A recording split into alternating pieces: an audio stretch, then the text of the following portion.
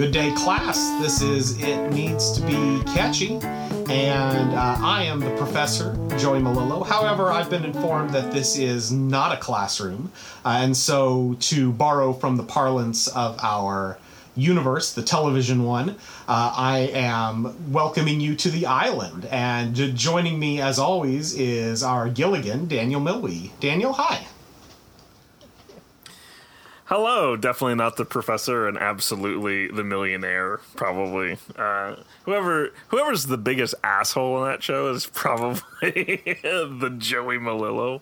But yes, hi, welcome. Thank you. I'm glad. I love the idea too, the conceit that you are just this professor with all of this burgeoning knowledge of TV history wandering into a room and deciding to teach, and then the people in that room are like, are you mad? This isn't a classroom. And it's like, well, apparently I've been informed that this is not a classroom, but I will still be the professor.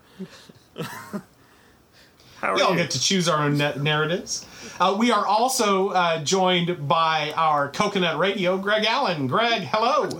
What's going on? Coconut Radio. I like it. All right. keeping us connected and tethered to the world. Shall we start off with my new segment that I love? Yes, segment. It's just better to call it segment. I mean, until we have another segment, why not just call it Daniel segment? Sooner or later, I'm sure we'll come up with Sports Corner or something else. Daniel Sports Corner. Right. Okay, here with the weather. So take a listen to this.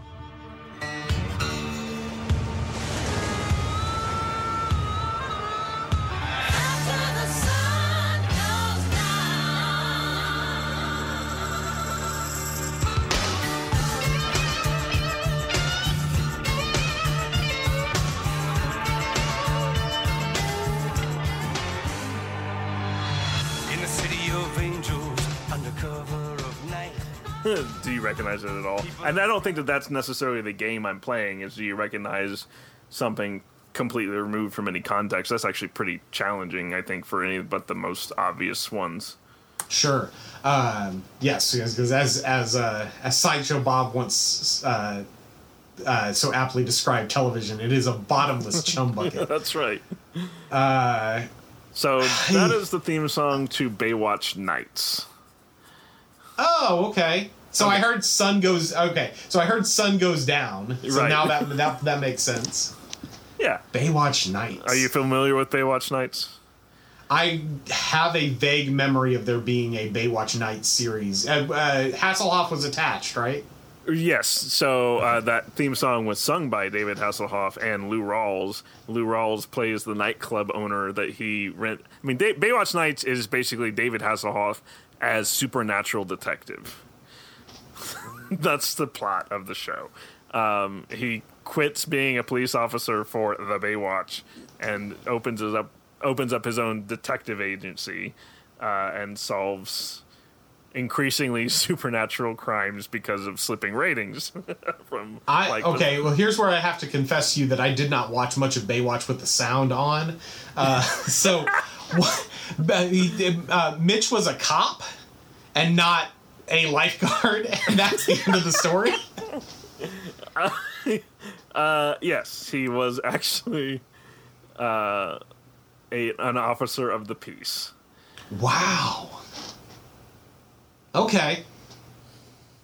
Well, then I shall condemn Baywatch's original theme song for failing to convey that. And according to Wikipedia, I don't know how accurate this is, but the audience of the original Baywatch was 65% female. Okay. Well, I'm willing to bet that the audience of Baywatch would not stand for an inaccurate Wikipedia entry, so guessing that's accurate. Well, this concludes Daniel's segment where he makes up the rules so that he wins. The score currently is Daniel 2, Joey 0. Damn right.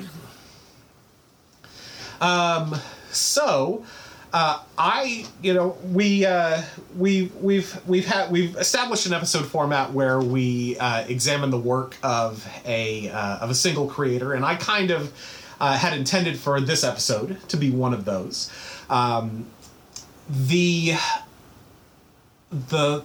To tie us back to last week's episode, though, this composer is an example of an artist whose work might more accurately, like, he comes from the world of theme music.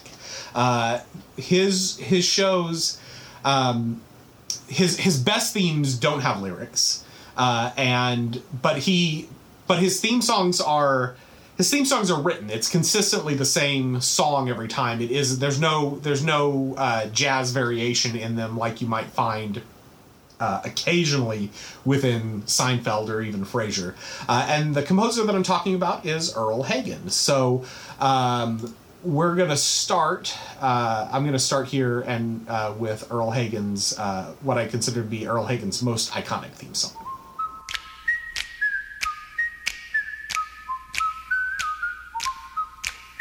It's the Andy Griffith Show. So, a couple questions here. Actually, you know what? Let's start by going off of Daniel's comment. Would you consider the announcement of the show's title and cast to be a part of that theme song? Ooh. I don't know. No. I don't know that I would consider it a part of the theme song, but it's definitely a part. I mean, I can think of multiple other examples that do the same thing, that the theme song wouldn't be the same without that announce. Any late night show, Colbert or Saturday Night Live, or any of those late night shows does the same thing. Sure. Well, then let's go back to something that we learned in last episode. The idea that there is a distinction between a show's opening theme and its opening sequence, and that its opening sequence, there we have to consider all of the imagery and any of the other elements that go into it. But then that the theme song, while being one of those elements, can be separated and evaluated distinctly, which is what we're attempting, by and large, is what we're attempting to do in this particular podcast. Well, and I think you also bring up a decent point, because, I mean, to answer your question first, no, I don't think that the announcement should be part of the theme song. And part of that we already kind of answered, because we all knew what that theme song was immediately, and it had nothing to do with the announcer coming in saying it. It was just the tune. Which will lead to the second thing I want to bring up, but please continue. Okay. But yeah, I think that there's another thread that we can open, which I'm not sure if we really talked about it before, even though we've talked about this concept before of theme music versus theme song. But would you call, like, Saturday Night Live, I mean, that's not really a theme song, is it? Because it's kind of different every night, even though it always has, like, that opening sax.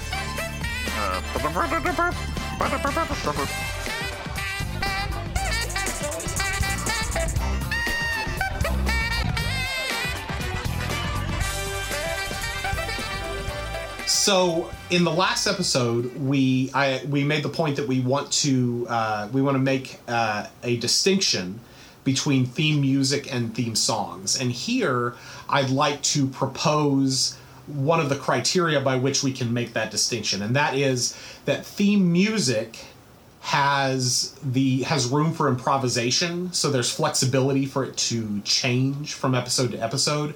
But one thing that a theme song should do is be consistent every time. So the Andy Griffith Show theme, even though it has a lot of elements that I would associate with theme music, is played the same every time, and I feel personally like that's something that gives it the extra leg up into being considered a theme song. Whereas Saturday Night Live, you're right. Not only has it can it change every night because it's played live, and it's evolved over the 40 plus years that it's been on the air. Occasionally it'll take a bigger leap, but it's really the song is really kind of a jazz riff that they continually tinker with in every episode. So to me, that doesn't get full consideration as a theme song, because we never have a chance to completely get it never has a chance to become completely familiar to us. I think I would agree. Yeah. Okay. But so we can agree that would be a criteria for differentiating theme music from theme song. Yeah, and I think that's, just rather than just being music too, like it still fits the idea of theme music because it's still recognizable for what it is. Mm-hmm. It's just that it's not consistent enough. Right. It's close, but it's not complete. It's not totally repeatable. Right. Okay. So, well, with that in mind, I want to back up my point a little bit more and look at the second of Earle Hagen's great theme songs.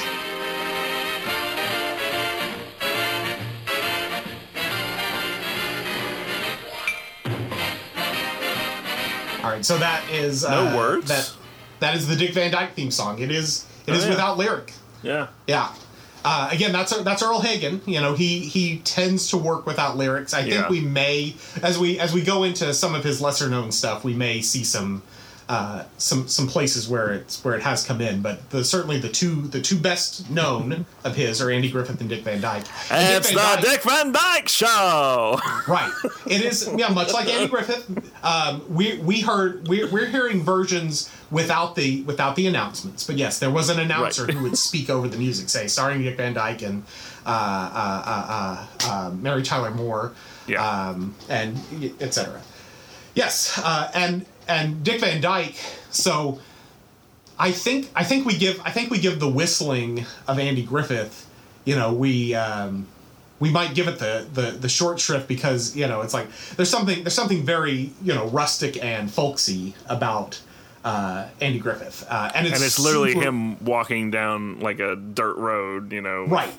It's super minimal. Dick Van Dyke is done with a big band, and it's arranged and it's tightly it's tightly structured, and so to me that's like immediately slam dunk. That's a theme song. And the bass drum hits when he like trips over the ottoman and hits the floor. I mean, it's very synchronized. Yeah. Yes. But having just heard the Dick Van Dyke one, I want to go back to Andy Griffith for a second and ask you: I have a hard time thinking of a show with a theme song that has done more with less. Its orchestration is, I mean, there's no orchestration to it. It's a man whistling into a microphone, and somehow it evokes everything that I need to know about that show, from its rustic setting, but also there's something about like there's a gentility to it, a simplicity to it that also gets you in the right mood to see the wisdom of Sheriff Andy Taylor. The third, again, slightly lesser well known than Andy Griffith or Dick Van Dyke, but to Daniel's, just to hop on to Daniel's earlier observation, Hagen's third best known theme song is for I Spy, which was the first network television sitcom to feature a black lead.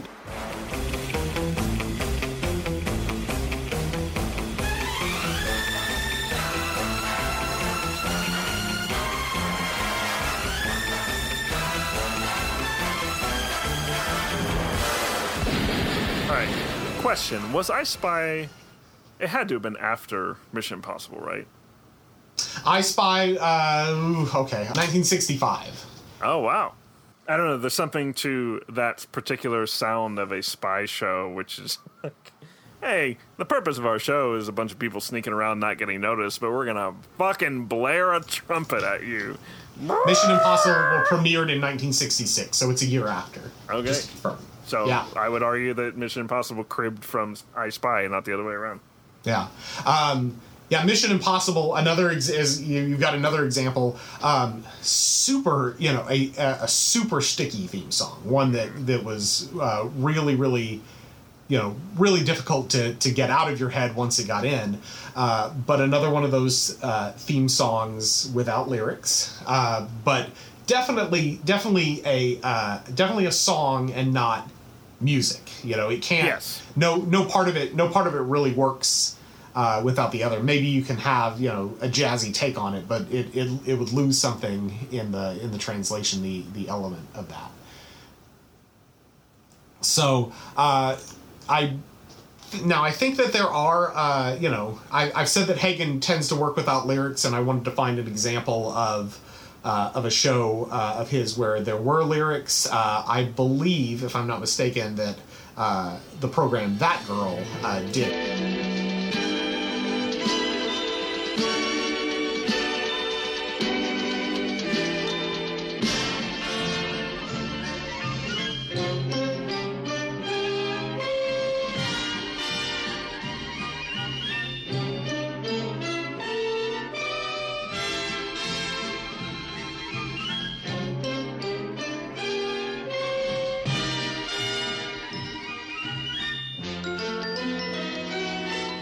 And apparently I'm wrong. But who ever watched an episode of That Girl anyway? Like, people who made other TV, because I know that Family Guy did a That Girl parody at one point. Let me check one more. I think I'm going to check another one of his, which is the Mod Squad.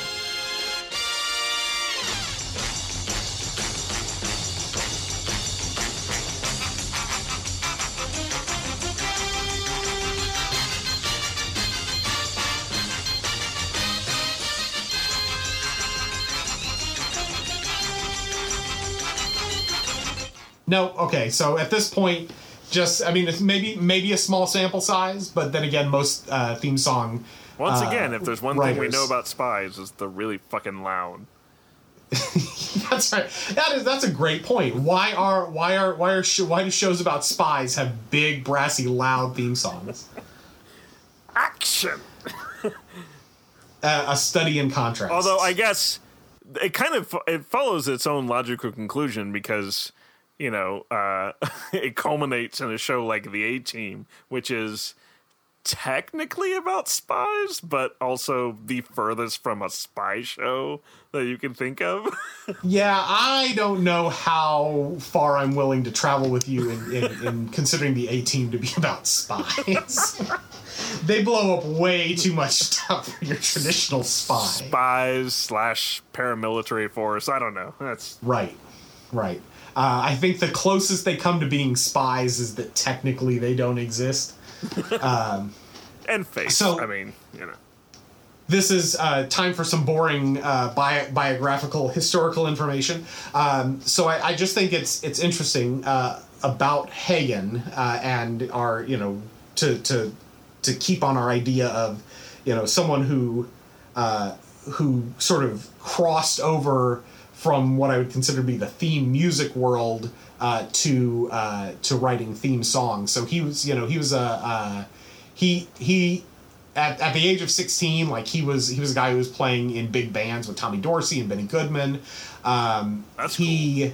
Went to work at CBS as a staff musician, and so he worked on scores for films. Call Me Madam, Gentlemen Prefer Blondes, and then he did scores for Danny Thomas series. Danny Thomas, of course, was the original creator of Andy Griffith, and so that's how he made the transition into writing theme songs.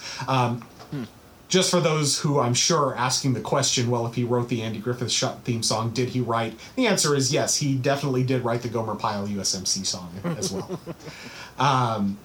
I want to mention about I Spy. So I Spy, definitely a theme song according to the criteria that we've established so far. But up to that point, there had never been a show where an original score was written for every episode, and Earle Hagen broke the mold on that. Sheldon Leonard, the creator of I Spy, asked Hagen to score each episode like he was writing a score for a movie, and that was that's hugely ambitious project. Yeah, that's an intense amount of work. Yeah. Now that has happened subsequently. I'll point to Community as an example with Ludwig Göransson. They basically asked him to do the same thing. It takes an incredible talent to do it. But that's a little bit off topic of theme songs. But as the theme song writer, I just feel like that's an accomplishment of his that deserves a mention. I'd like to ask you, Daniel, and Greg, of course, and the listeners at home, wherever you may be. I feel like this is an opportunity for you guys to chime in as well. We've asked you guys what theme songs you'd like us to talk a little bit more about. I also think that we're open to some other ideas for thematic material that you might have. Directions that you might like to see us do a little bit of exploration. We certainly have enough to create some episodes on our own, but we'd like you guys to be involved, and in particular, Daniel, I don't know, do you have any thoughts about how we've been doing so far and where we might go from here? Yeah, so I do think that, we've talked about 2 individual theme song composers, so I do want to assure anyone who's listening that we are eventually going to get to arguably the greatest single theme song composer, which is Mike Post. I don't know if we can fit everything about him. You pronounce Alan Thicke really weird. I don't know if we can talk all about Mike Post in one episode. Or in his foil, Alan Thicke, arguably the Iago to his Othello. I don't see how that compares at all. Mozart and Salieri, maybe. All right, fine. Iago to his Othello. Yeah. I remember the time that Alan Thicke sowed the seeds of distrust in Mike Post to the point where he smothered his wife. Sure. Right, yeah. No, we will definitely continue to do some composer profiles, because there are still quite a few out there who are known for writing their theme songs. We've touched a little bit on Sherwood Schwartz. I want to dedicate some time to him. We'll dedicate some time to Mike Post. We might need you're right. We might need a couple of episodes for Mike Post. We will definitely need an Alan Thicke episode. We will probably need a Jeff Franklin episode and a Gary Portnoy episode, just to name a few. And we may discover a few others along the way. We will cover some specialty topics like animation, and I do think that animation is probably a mini series of topics, because we could break that down into what I'd consider Saturday morning variety animation, and also more adult themed animation as well. I agree. I think that there's and I do think it's worth examining how the purpose of a theme song changes in comedy and drama. So if any of those topics happen to appeal to the listeners out there in particular, and you say, we'd really like you to move, we're really interested in this one in particular, let us know. We'll try to move it up in the queue a little bit as it makes sense for us. Absolutely. Just let us know on our Facebook page, which is just It Needs to Be Catchy. You can find us on Facebook, Twitter, @Needs to Be Catchy. Also, we have an Instagram, It Needs to Be Catchy. Rate and review us on Apple Podcasts, and we will see you again. So, for all of us here at It Needs to Be Catchy, I'm Joey. I am Daniel. And I'm Greg. We'll see you next time. Pile! Shazam!